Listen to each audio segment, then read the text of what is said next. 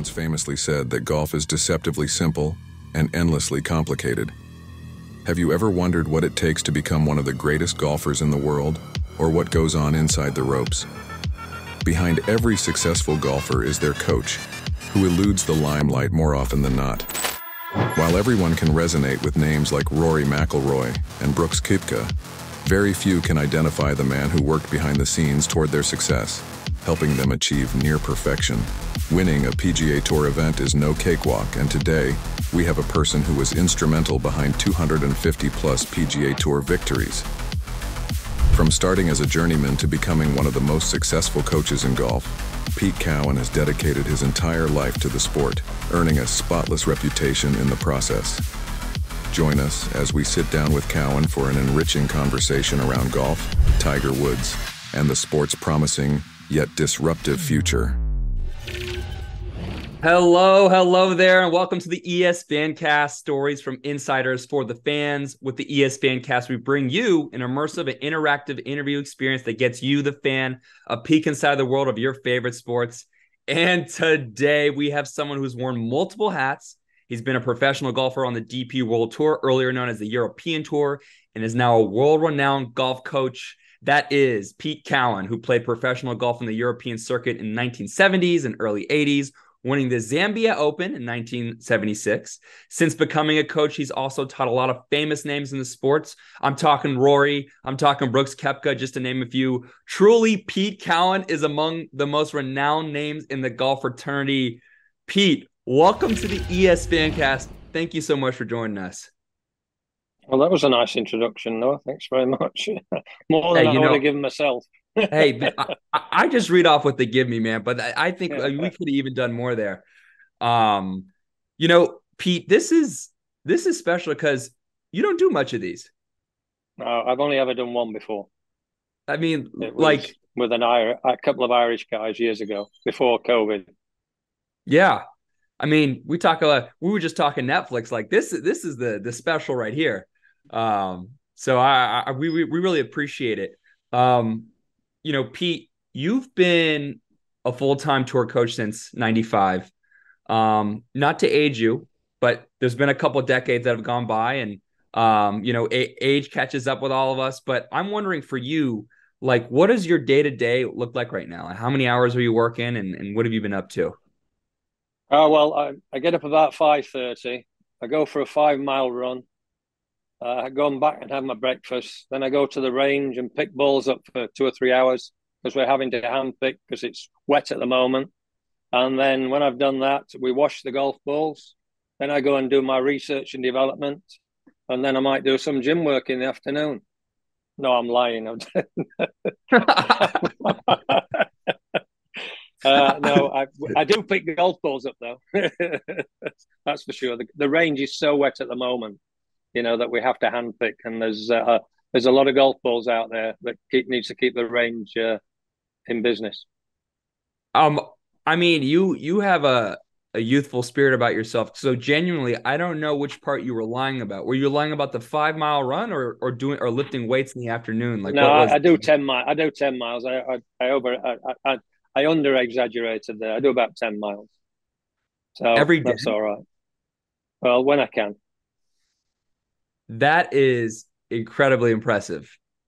I think there's some guys that you coach that probably don't run that as long as much. They never run. They never run, and they certainly don't get up at 5:30. That's for sure. Oh my goodness! Yeah. Wow. So then I do a lot of my own research and development. I'll go out in the bunker and spend 3 hours in a bunker trying to improve my technique or try to find a new technique. I always say that I get up every morning to try and find a better way of doing things. That's my mantra. I get up every morning and I try and search, and obviously it's to do with golf because I'm involved in golf. So I'm always trying to find a better way of doing it. Wow. And are you doing, quote unquote, your research sun up to sundown, or have you tapered off the amount of hours you're working each day? No, I still do an awful lot of hours in it. I'll go out and do that because I always say there's got to be a better way, and it's up to me to find it. So wow. I've got to find it. I've got to be the one that finds it. I've certainly thought about the golf swing probably more than most. There's no doubt. As I say, I'm Wow. 72 years old, and I've been in the game, 55 years I've been in the game. Incredible. So, We'll definitely dive into sort of the technical aspects of your career in coaching. But like I got to ask you this first, man. So I want to learn a little bit more about your family and how they support you. Apparently, and we want to get our facts right, but you've been married to your wife for 48 years. I need some advice on relationship. I mean, that in itself is an accomplishment. How has the journey been with your family as they support you through your coaching career? well, my wife will tell you the only reason we've been married for 48 years is because we've only lived together for 3.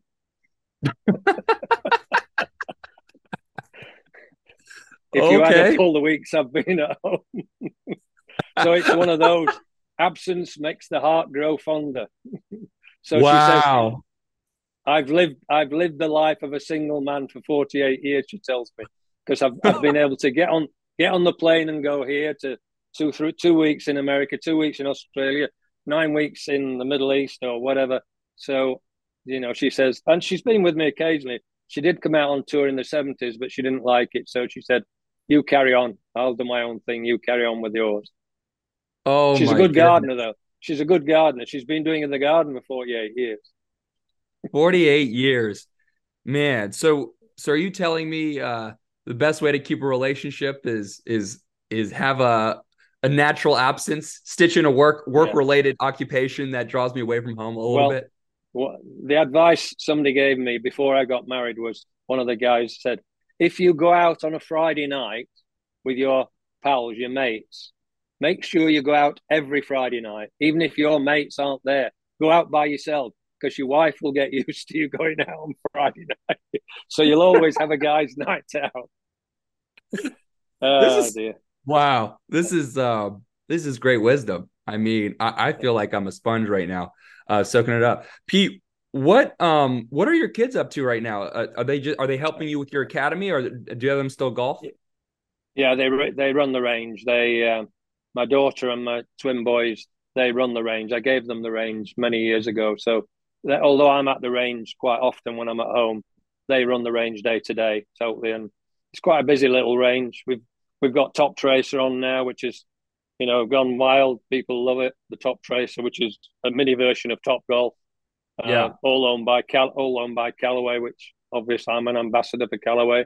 And somebody asked them a question, why Callaway instead of the other manufacturers? I said, well, the answer to that is they're great guys. The R&D is great.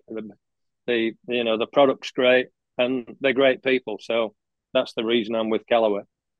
Absolutely. And I actually want to touch on Callaway in a little bit. So I'm excited to circle back to that.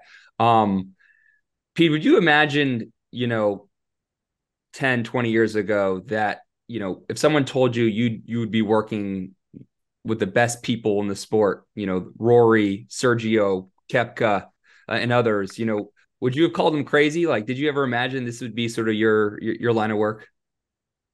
No, I was always interested in technique. And years ago, I went, in the 70s, I went to an American coach. It was 1978 or 79, I think. And I went to this American coach hoping to get, more pearls of wisdom from them and, understanding the technique.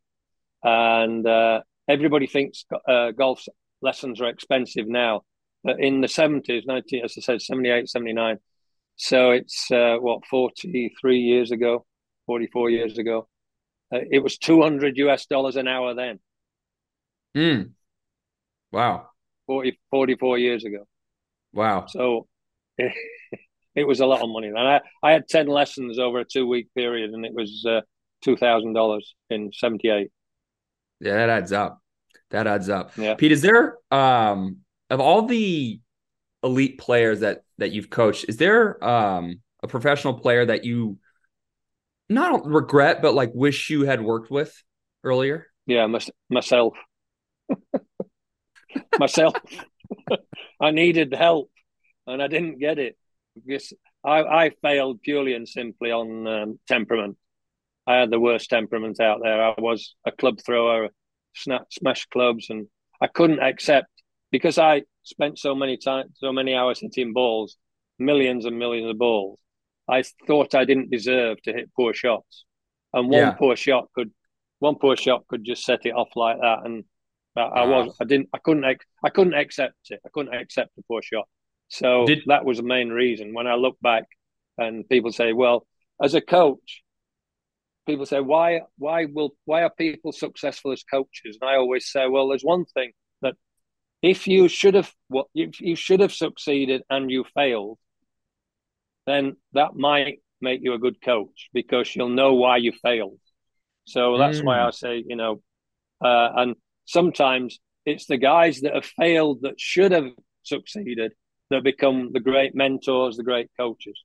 Because if you look at all the great players, they don't want to be coaches. They don't no, want to coach. They haven't got it in that's them to coach. They haven't got skin thick enough to coach. You need the skin of an elephant to actually coach golf to all these, top players, because it is very difficult. That's such a good point. And you notice, like, I'm a basketball guy. I notice some of the best NBA coaches, some of the best coaches in baseball, football, they weren't the best players. Like, they played, but they probably think to themselves they underachieved. And Yeah. it's such a good point you bring up, because the very best players, they don't become legendary coaches. It's a good point that you make. No, well, I always said that. I said, that is the problem. I mean, you get somebody like Alex Ferguson, in obviously you call it soccer, we call it football over here, who's Man United, 19 Premiership titles. I mean, the answer to that is that he was the most successful, but he wasn't that successful as a player. But he actually understood, and his man management was brilliant. And that's what I do with the players. You've got to remember that I've given more players a roasting, or a bollocking, as we call it in UK. I've given them bollocking to actually make them win big tournaments, rather than giving them a good golf lesson. The first one I can remember was with Brooks at Erin Hills, when he won his first tournament. I mean, I I sat with him on the range on Tuesday, having watched him play 4 rounds at the St Jude Classic the week before. I watched him, and his attitude was absolutely appalling. His shoulders down. He was. I mean, it was embarrassing watching him walk around the golf course. So before he actually started the US Open the following week, I said to him and Ricky, his caddy, I said, "You need to come down to the range. I want to talk to you." So I sat them down by the short game area, the green, and I sat them down. And I stood up and pointed my finger, as the school teacher would. I was pointing my finger, and I said to Brooks, I said, "With the attitude you had last week, you will win nothing." It was pathetic. I was Wow. embarrassed. So I gave him a proper roasting, a proper bollock. And I Wow. said, "You need a challenge. Are you going to have the attitude of a champion, or are you going to continue being, that petulant child that you were last week?" He said, "Well, challenge me." I said, "Well, I'm challenging you now. Challenge you to go out and win this tournament."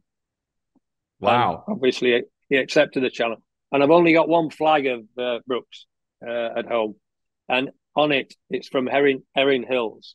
Although he's won 5 majors in total, I've only got one flag, and on it says, "Thanks for the bollocking. I couldn't have won it without that." That's Wow. the only one I need. And I've done that with 4 major champions. The week before they won, I've given them a roasting, a bollocking, and they've won. So it was So, attitude. It was attitude that was missing. wow. So if I could take one advice for being a future great golf coach, it's roast the shit out of the best players before they start playing the biggest tournament. Absolutely, absolutely, Absolutely. Absolutely. absolutely. Yeah, Oh and my. that's what they need.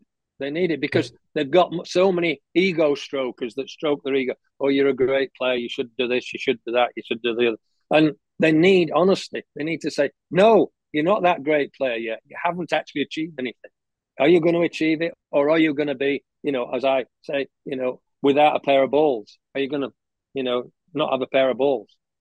Wow. Yeah. That's really great insight there. And I want to I want to chat a little bit about Rory. You first saw him when he was 13 or 14 years old, and he immediately caught your attention. And when in your short time that you guys worked together, he was able to win a couple tournaments, probably because you sat there and gave him a bollocking. In 2024, it will mark 10 years since he last won his major, since the Open Championship and in Royal Liverpool. Obviously you still have a solid relationship with him, but from your perspective, what do you think could be the possible reason for the drought?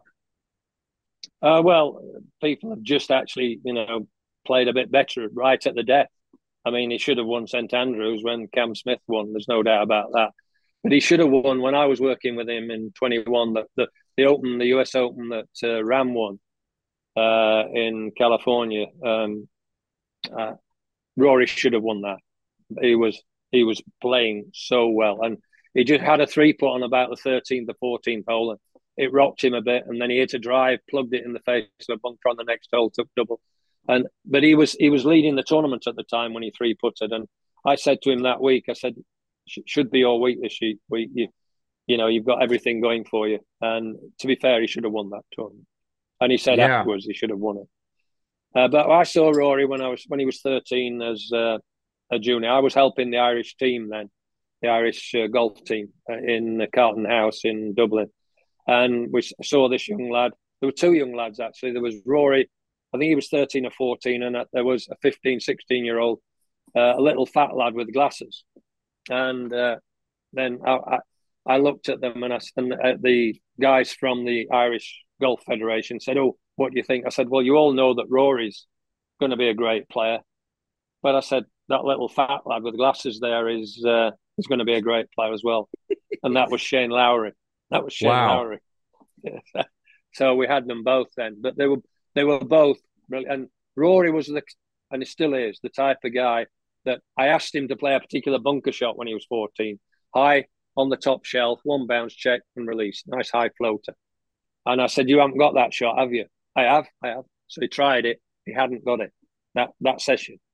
And so he went away and he was really unhappy with himself. So, but then he said at the end of the week when we'd seen him, he says, "Well, next time I see you, I will have got that shot. Believe me." So when I saw them about a month later at Carlton House, the first thing he did, he ran up to me and said, "I've got that shot now. I've got that shot. I want to show you. So he was, keen to actually make every shot count, really. Wow. That's a great story. He was determined early on, and it's great. You've seen greatness at a really early age. But looking at the stats, Pete, I see a trend here. So, Tiger, he also had a 10-year difference between the 14th and 15th major. Do you see a possible similar path for Rory entering the drought next year? Well, he's one of the best players in the world. So, every time a major comes along, he spoke about, the thing is with Brooks has won 5 majors in the last 6 years since 17. So, and nobody else has got anywhere near that. So all of a sudden, Rory's got players that are major winners, and it would be nice to see them go head to head, Rory and Brooks at some stage in one of the majors. That would be nice. That would be very nice. I would pay to see Rory versus the problem is now that, with obviously Brooks being a lift player, luckily he's got 5 years exemption because of his win at the USPGA last year in all majors. So he's able to play all the majors for the next 5 years. Not the case for all the lift players. Cam Smith has 5 years exemption, obviously, because he won St Andrews. And there's a few other players that are exempt in the majors. Mickelson's exempt for 3 majors, but at 52, are you going to win more majors? Well, he won one at 50, so who knows? And if Mickelson can win one at 50, then Tiger Woods can win one at 50. Yeah, absolutely. I feel like, I don't want to project, but I almost feel like Rory has a little Pete in him. Like, how is he behind the scenes? We saw him getting hot recently at the Ryder Cup. He's had a firm stance in the past with his comments against Liv. What is he sort of like behind the scenes? Is he a fiery guy as you were? No, he didn't throw clubs and like I did and break clubs like that. Although he does curse quite a bit, obviously. But I think he's got a great caddy on the bag. His best pal, So I think they make a good pair, and he's a good player in any case. So I think that really, really helps.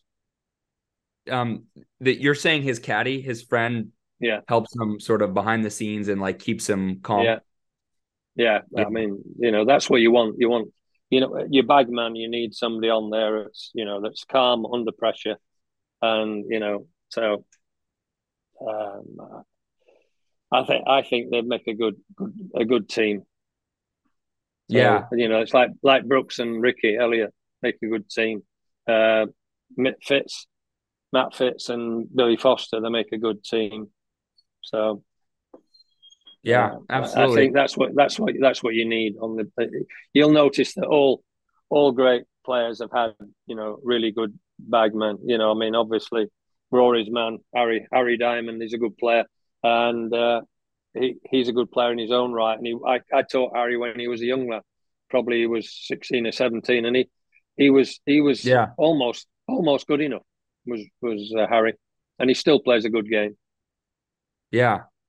And what change have you seen um in young Rory versus now or over the years?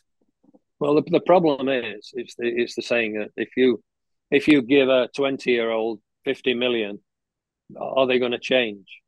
Yeah, I think you answer your own question. Of course they change, but they don't change with me. But I can see the change in what they do outside of me because I've been there forever, as you know. So they don't do it with me, but I can see the change in people. And sometimes you have to say, admire your heroes from afar, because when you get close to them, they sorely disappoint you. I'm not mm. saying that of Rory. I'm just saying that No, in in general, general, yeah, yeah, yeah, yeah. Wow. admire your heroes from afar. And Pete, actually watching that Full Swing documentary was some of the first time some people really got to see like the lifestyle that these guys live, especially the top guys. Um, Yeah, well, the thing is with them now, I mean, they've all got a big team behind them. I mean, they've got uh, caddy, coach, trainer, physio, manager, um, backside wiper, ego stroker. yeah, All those people. They've got everybody there. I hear you. So, Yeah, yeah.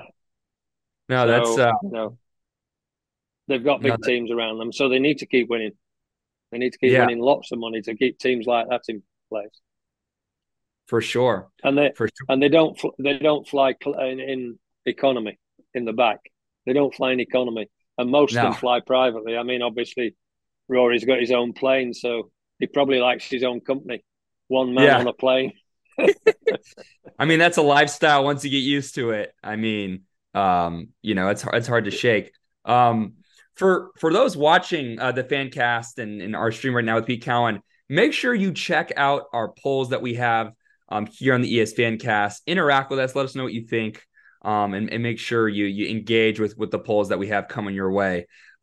Pete, let's talk a little Ryder Cup, man. So last month, Team Europe commanding victory at Mark Yeah, Simone Golf Club. yeah. Uh, Team USA's defeat, pretty scrutinized, picked apart. What do you think went wrong with them in Roan? Well, apart from them playing poorly, getting the pairings wrong, and putting poorly, they didn't do a lot wrong. Well, okay, that's back to your factual. That's your factual statement right there. Well, the thing is, everybody says, well, did they have, good team environment? Well, Ricky said the team themselves, Ricky Elliott was Brooks, he said the team themselves in the team room were brilliant with each other. So, it wasn't particularly that anybody fell out with anybody. It wasn't that. So, they just didn't play as well as the Europeans and they didn't put as well. And obviously the pairings weren't as good as they should have been. It's always getting the pairings right in the Ryder Cup, getting those pairings right on the first day. That's Yeah, really key. I yeah, mean, they nearly got wiped out the first day, So I know. No, it was it was an easy win. I felt like yeah, it got for a bit Team. closer on the Sunday. At one time it got a bit close, but I mean, with the singles, the US are always a little bit stronger in the singles because Yeah. they never really play team events, whereas our lads, they play practice rounds together. They live in the same hotels and what have you, so they get to know each other pretty well, our team, and they'll most of them, are friends, so they have that camaraderie. So that's why Europe's done so well. I mean, I've Yeah. coached what 7 of the last 8 Ryder Cup captains, so I know, the players when they were players, I coached them. So 7 of the last 8 Ryder Cup captains I've coached. Yeah. And also, Pete, what was interesting about the golf court, Marco Simone Golf Club, um, there was a gentleman who said, I don't like the course. I think it's horrendous. Oh, that was you. You weren't a big fan of the course. Do you still have that same opinion of the layout of the course? And like, what do you Well, know? I think you might listen to Victor Hovland. What Victor Hovland said, he didn't like the course, but he thought it was a good match play course. Well, a good golf course should be playable by everybody, and that course, particularly for average golfers, was not a course for average golfers. But great courses, that they are. You get Birkdale. A 15 handicap player can play around Birkdale and quite enjoy it. But Yeah, a 15 handicap player around there would, so it was obviously built just for a stadium course, sure. which obviously they had the Ryder Cup in mind and they got it. And it was tough on the cat. You said it would be tough on the caddies, right? Throughout Well, the couple of days. you could see that they had small bags. If you noticed, they had small bags. The caddies in the morning told the golfers, like, do you really need this club? Do you Yeah, really? exactly. It's going to be warm out there. Let's take the small bag. You only Yeah. need the clubs. You don't need anything else. Yeah, no, absolutely.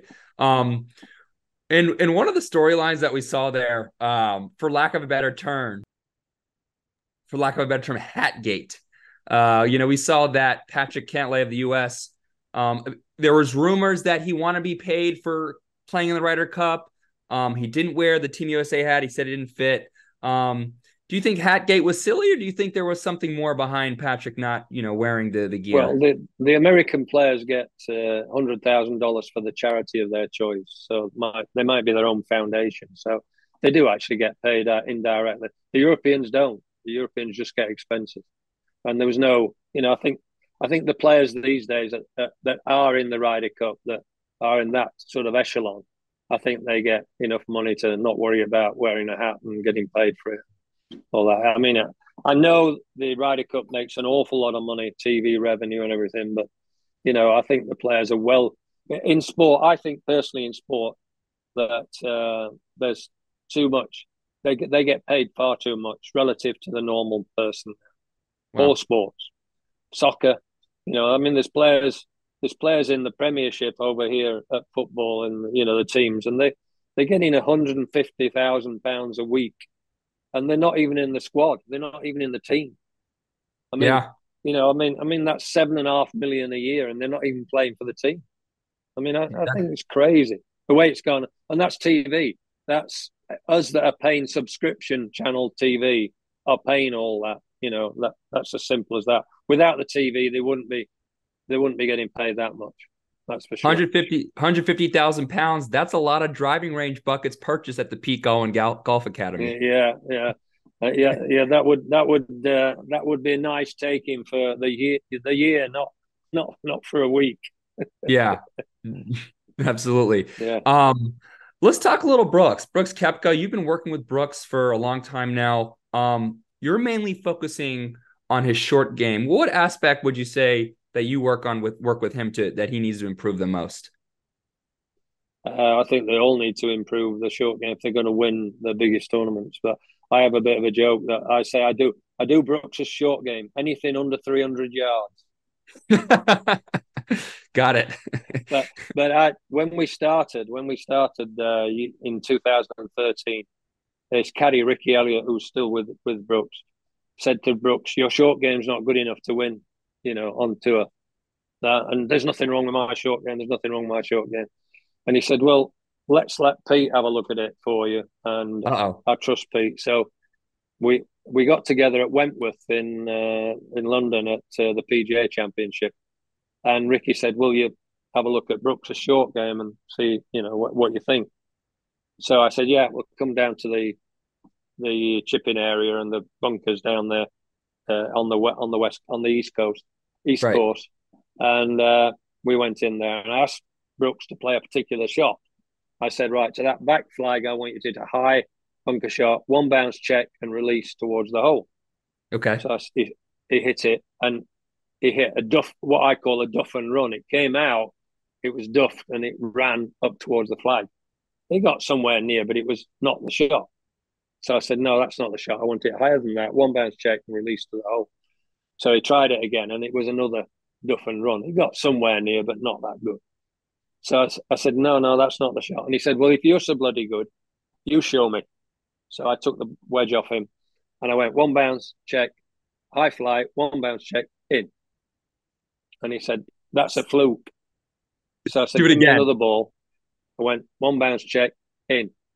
So he said, "I think I'd better listen." I don't know. I said, "Yeah, you better listen." Holy shit. That is an So incredible since story.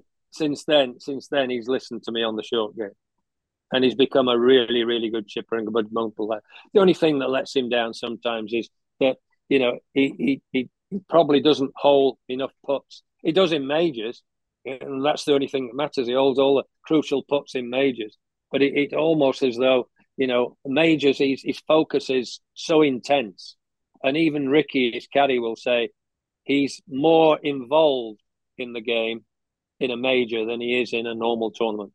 I.e., what do you think here, Ricky? Should we a little draw shot into the back flag? So there's more, chat. There's more intensity about the shot when he's in majors than there is in a normal tournament. And even Yeah. Ricky says that, he's caddy. Yeah. And speaking about majors, you spoke about the potential of Brooks, how he has the capabilities to potentially achieve a double-digit major dream. My question to you is, apart from Koepka, who else do you think has the firepower to achieve this tough accolade, both in LIV as well as the PGA? I think there's some really good youngsters, but trying to win a major is not easy. I mean, when you've got, Rory, who's been one of the best players for the last, 15 years, having a 10-year drought, it just shows you how difficult it is to win a major. Everything's got to come right on the day. And that's why I don't think Brooks gets enough credit for winning those 5 majors. But what he does, he calls me out on, because I was coaching Gary Woodland when he won the US Open in 2019. And Brooks was going for the 3rd US Open. He'd won 17, 18. He was going for his 3rd win in the US Open, that tournament. And of course, what happened? Gary Woodland beat Brooks by a couple of shots. So Brooks Right. always says to me, "You cost me. If you hadn't have helped Gary, I'd have won 3 US Opens in a row. That would have been unique."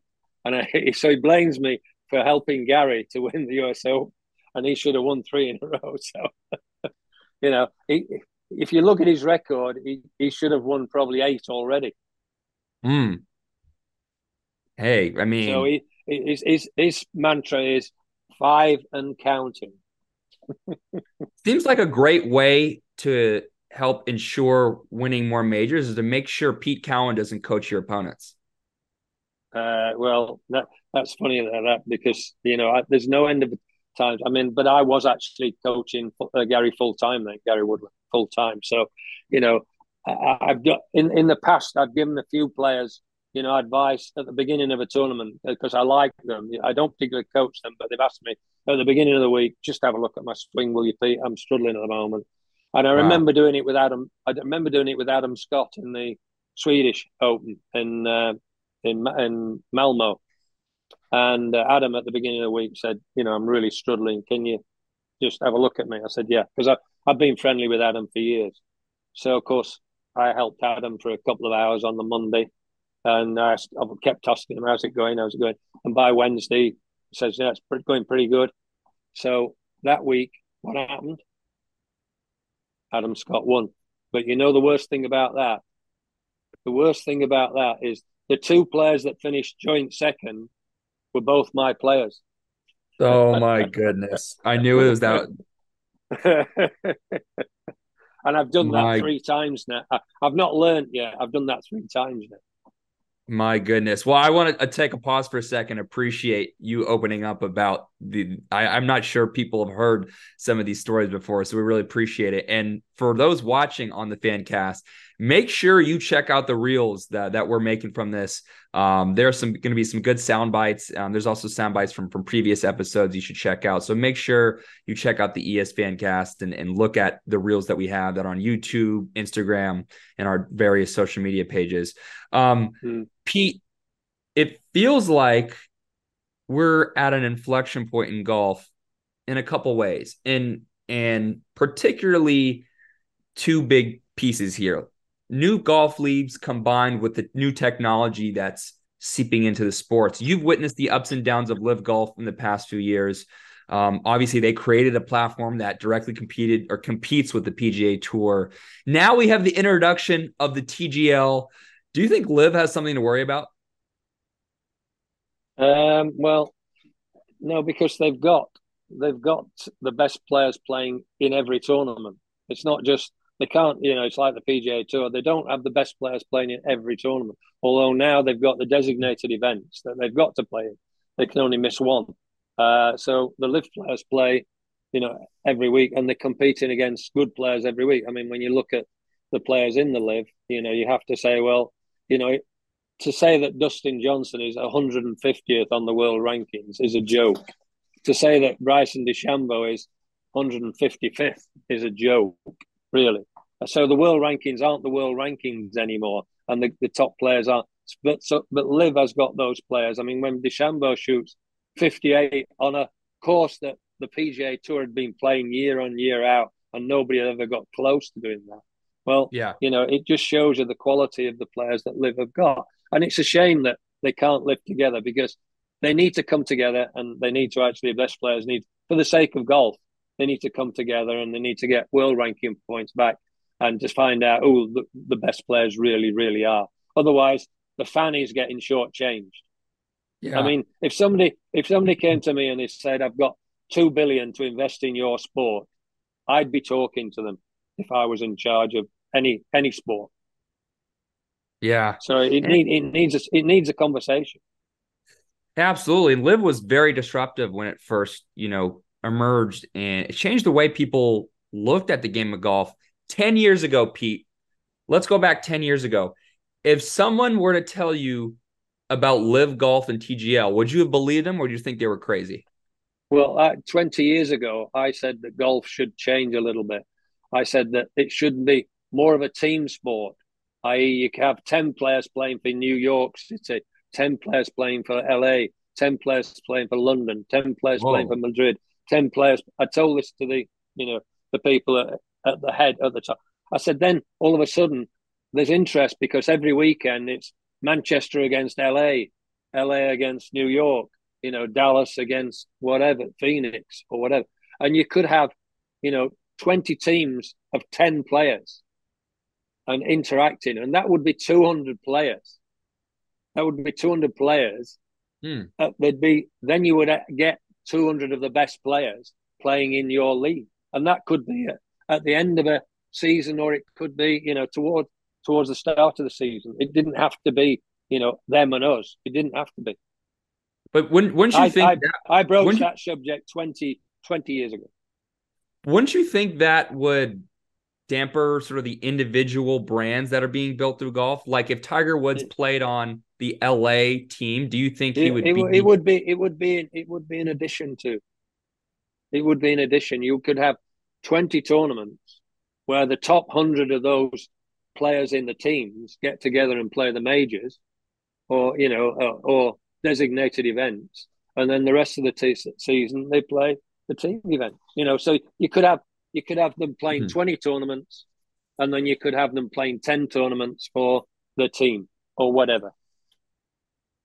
Interesting. 20 years ago, wow. It would have worked.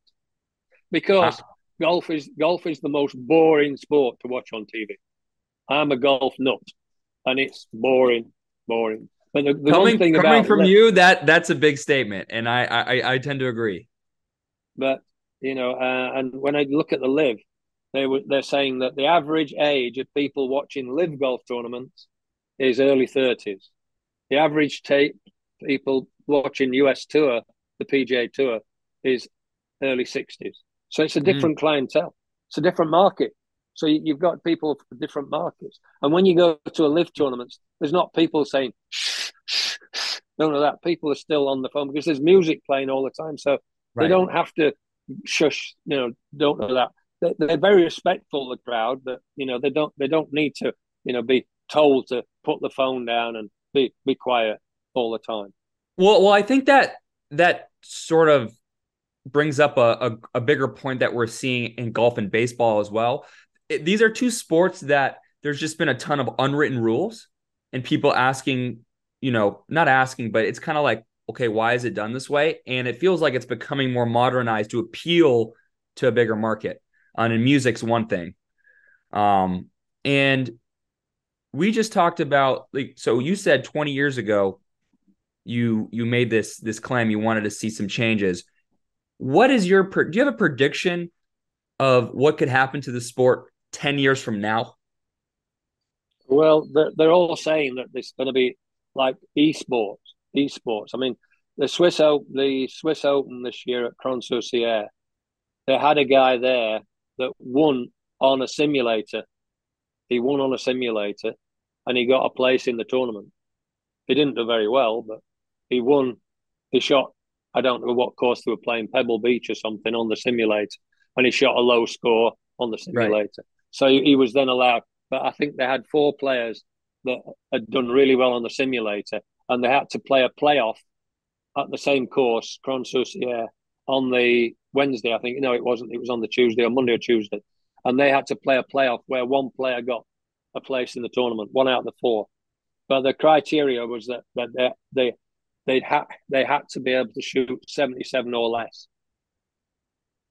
Yeah. Nah, they didn't. The guy didn't do any good. Yeah. No, for sure. Pete, when looking at like what we're going to chat about today, there's one thing that really stuck out to me, and I am fascinated to hear your opinion on this, or a fact, depending on, what you decide to respond with. But we got to talk about the golf rollback potential. There's been this long-standing debate about golf ball rollback. Reportedly, it's introduced to reduce the golfer's distance. As we're seeing these days, the guys of Brooks, Bryson, you just slamming the ball 300 plus yards, humongous drives. But the golf rollback is to ensure that, for the pros, the drives are lessening. It's gotten backlash from the fans. The PGA Tour, Tiger Woods has spoken up about it. What is your opinion on the golf ball rollback? I don't think it will happen. I think it's too expensive for the companies. I think it's far too expensive. Plus the fact that when spectators go to watch a tournament, they're not going to watch somebody hold a 3-foot putt. That's for sure. Which is the same value as a 350-yard drive. What are they going to watch? What are the fans going to watch? They don't go and watch the putting. They go and watch somebody. Oh, did you see where he hit it on this hole and that hole and the other? So, that one. But the golf ball is governed in any case. The golf ball is already governed.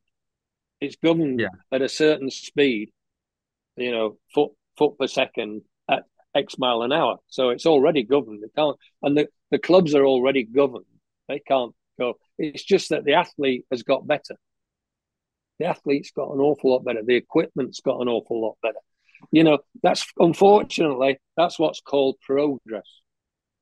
As much as you don't like it, fine. Yeah. If you want to roll it back, go back to Persimmon Woods and Balata balls, and I guarantee you they won't be hitting it 350 yards.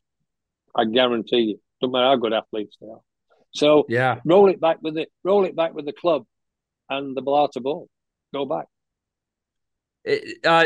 This might not be the perfect analogy, Pete, but I almost liken this situation to let's raise the basketball hoop in the NBA to 11 or 12 feet because the players are starting to jump higher. I Yeah, mean, absolutely. it just doesn't make that much sense to me. No, it doesn't. Unfortunately, it's what's called progress. They're just better. They're just getting better, and you have to accept it. As you get older, people get better. Yeah. The youngsters, you see the youngsters coming now. They're all good. They're all good. I mean, I've got a grandson at a college in America. He's in between Tampa and Orlando, Florida Southern, and he said, the kids at the universities, they're all 6'5", 6'6", and they hit the ball miles. So I mean, when you look at that, that's what's coming. It's what's coming. It feels like if they knew the fans, I mean, to your point, the fans want to see the big drives. They want to be wowed by ball placement. What do you think is the motive behind pushing this rollback? Well, I think obviously the amount of land you need to build golf courses these days, and the water that's needed to water them, and you get courses that like Hilton Head, which is not a long course, but that already they rolled back there because they can't hit driver on every hole because of the designer. So you get your designer to design courses, like that more often, which the pros have to play a little bit more conservatively and correctly and placement wise, rather than just standing up there and hitting it as hard as they can. I mean, they just had a tournament there where Tiger Woods built his new course in, I think it was Mexico last week, and the fairways were that wide that everybody was just hitting the ball 320, 330 yards, consistently. So, Yeah. And they weren't missing any fairways because they were so wide. So make a course that, you can't use a driver on every hole. No. If you want, No. to, that's a rollback. Yeah, no, exactly.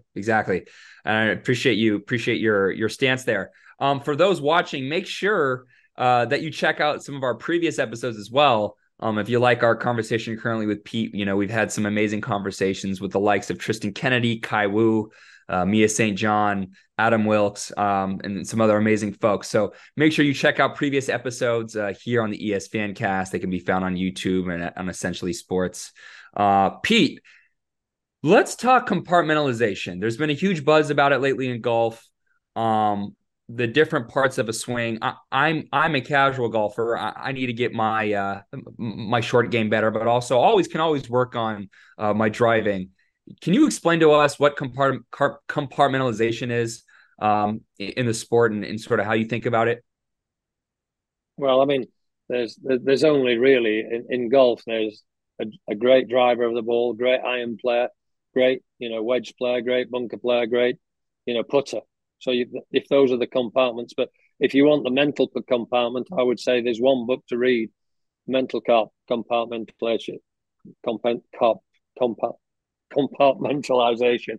It's the chimp paradox, which is Steve Peters, and that tells you that you've got to get the brain in the right gear and get. But there are always going to be guys that drive the ball great. There are always going to be great iron players. There are always going to be you can mention one. Rory's a great driver of the ball.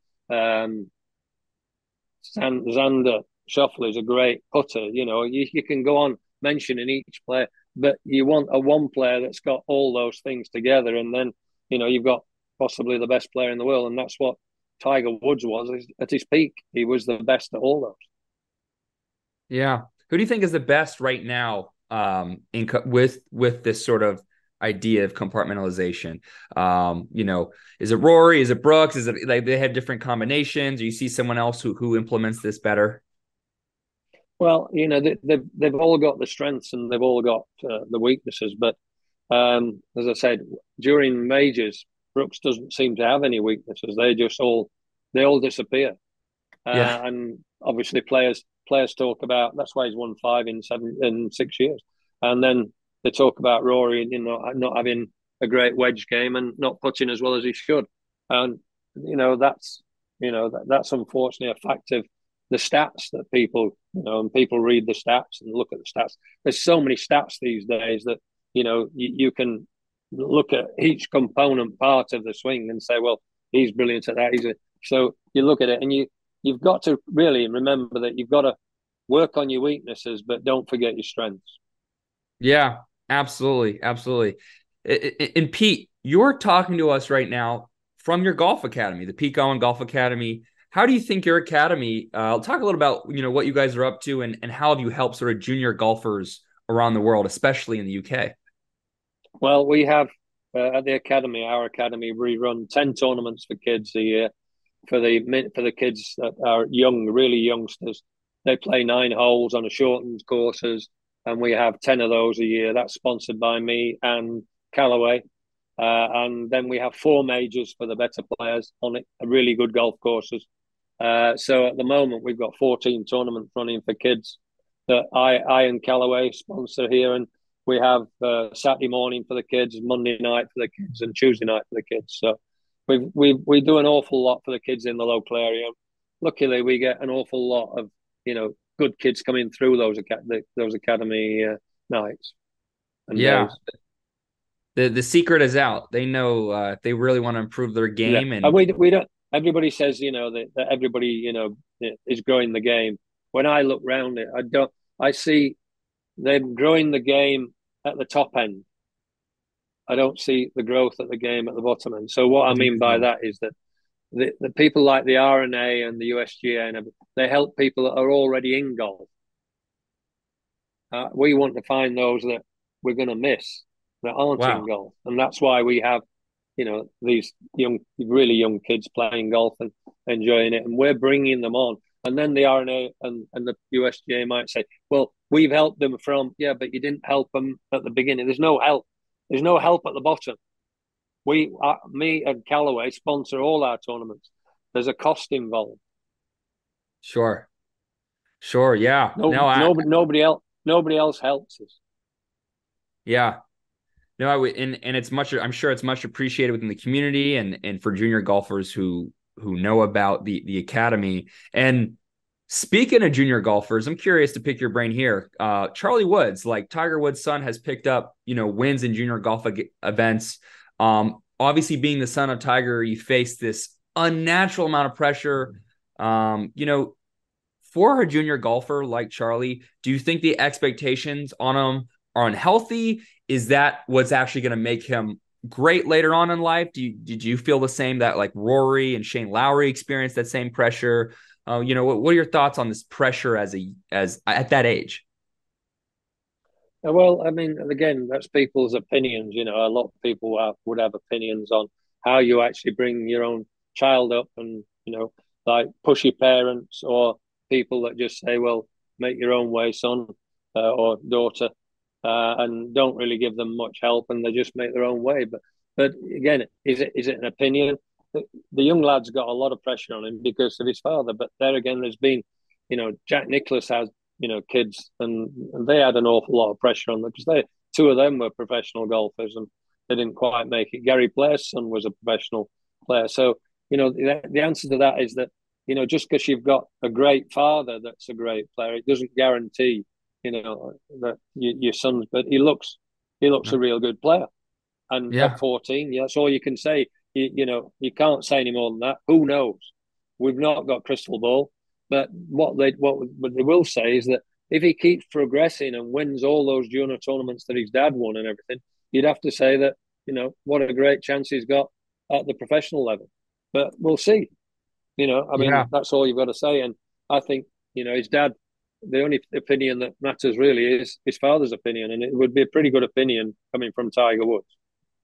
Absolutely. And to add to that point, watching the Tiger documentary, Tiger had an immense amount of pressure on him when he was young as well. And, regardless of, the level that his dad played at golf wise. But now it's sort of different, right? Because Tiger has experienced the pinnacle of golf. So, it's interesting there. And, speaking of Tiger, he's been on and off since 2021 due to fitness and health reasons. Seeing him all these years, you've been around the game. Do you think Tiger has some more magic in him? Well, as I said to you earlier, if I see Phil Mickelson winning a major at 50, then you'd have to say that if Tiger can get anywhere near he's never going to be as fit, because the unfortunate thing is age makes everybody look ordinary, and you can't do a thing about that. And you look at him; he's far from ordinary, but age does take its toll on everybody. And with all his injuries and everything, you'd have to say it would be an unbelievable feat if he actually did it again. I sure as hell wouldn't be surprised. But then it's Tiger Woods, so what do you expect? Yeah, he surprises everybody. He surprises everybody. Yeah, yeah, and he's good. He's good. He was great for the game. I mean, everybody at professional level now should actually be thanking Tiger Woods, because he made golf popular again. A bit like Arnold Palmer made golf popular in the 60s and 70s. Tiger Woods definitely made golf popular. In the early 2000s. I could not agree more. Tiger has been incredible for the sport, and even if whether he's at his peak or not, when he's playing, we're tuned in. And if you're tuned in watching, yeah, I know. And if you're tuned in watching the FanCast, and we've had some incredible sound bites so far, make sure you check out our infographics to hear some of the sound bites and thoughts from Pete. And so let's, switching back to Live Pete, and let's talk once again about some driving here. We have between Brooks, Bryson, Dustin Johnson. This is a tough one for you, but I'm going to put it on you right here. Who has the best ball striking capabilities? Well, if you watch them all, they're all obviously brilliant drivers of the golf ball at their best.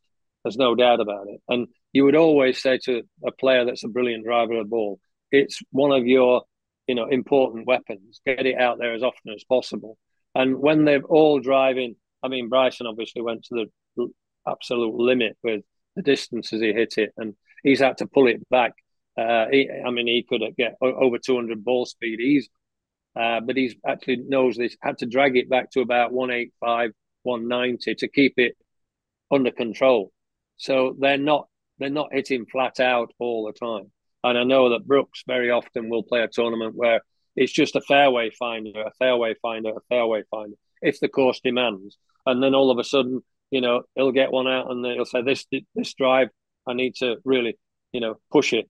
And they'll do it. So each one, but when I watch Dustin drive, when he's at his best with a driver, he was incredible, driving the ball. But then they're all incredible when you get to that level. Yeah, for sure. I mean, very diplomatic answer there. Yeah, it is. Yeah, Brooks is still the best player.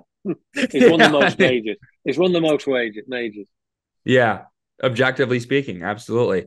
Yeah, factual. Yeah, factual. Pete, I need to hear from you your Mount Rushmore of golf. Who are you putting on your Mount Rushmore of golf, and why? I think it's got to be Henrik Stenson, really, because when I started with Henrik in 2001, Henrik he couldn't keep the ball on the golf course. He was horrendous. He was a basket case. He really was a basket case. His technique was terrible, and he'd lost all confidence in himself. I mean, he could hit 100 yards right, 100 yards left when nobody knew where it was going to go. That sounds like my swing. Really, that was a total rebuild that took us probably 2.5 years, and then obviously from then he went on and he's won everything now. So he won the Players Championship, Autograph. He won the FedEx. He won the race to Dubai in the same year as the FedEx. He won the Open 16.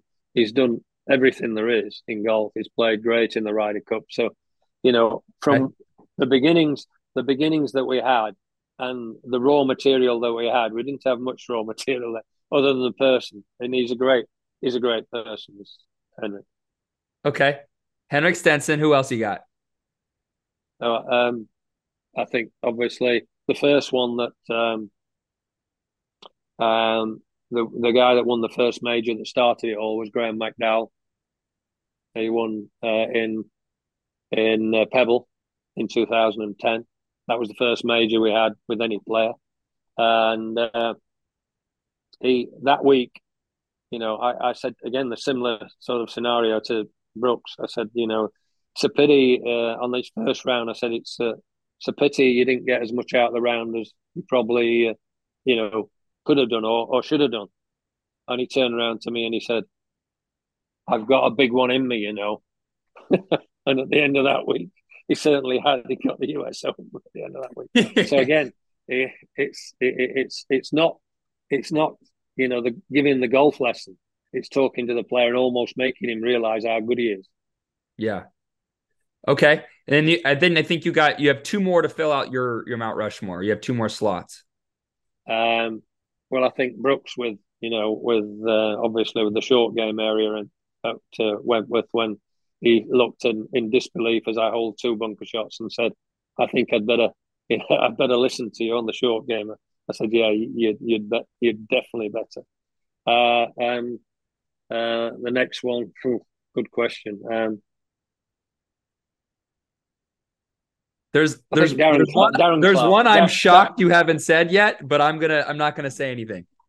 I think Darren Clark, because what happened with Darren on the week that he won the Open at St George's, that was unbelievable because he arrived the week and his manager had booked him to actually to do broadcast on TV the weekend because his manager thought he'd got no chance of winning the Open that week. So he thought he was even going to miss the cut.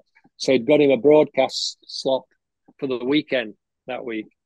And I had to, almost again give Darren a bollocking on the Tuesday morning of the Open, and it was a real bollocking. And then I never forget because that time Rory had won his major, Charles Schwartzler had won his major, and Rory, Charles, and Louis had won the majors just the year before, or just that year. And of course, they were playing a practice round with Darren at St George's, and the three of them walked in front when I were walking on the fairway. The three of them walked in front and turned around to Darren and said to Darren, "Where's your major, Darren?" And you've never seen a guy's face go so. And I mean, I think that probably just gave him the impetus to say, "Right, that's it. I'm not letting those three show me up." And wow, he won at the end of the week. But he was so calm all week. So it was unbelievable. So there's unbelievable stories like that aren't all about technique. They're all about making the guy believe in themselves. So in the Pete Cowen Mount Rushmore, just so I'm clear, no Tiger Woods in your or Honor Palmer in the Mount Rushmore of Pete Cowen. No. Wow. No. Incredible. Well, this has been an incredible conversation with Pete Cowen here on the Essentially Sports FanCast. Pete, we want to make sure I give you some time to do some research today on the greens at the Academy. But please tune in. If you like that, check out our polls, reels, infographics. I've been your host, Noah Lack, and we'll see you next time. All right, Noah.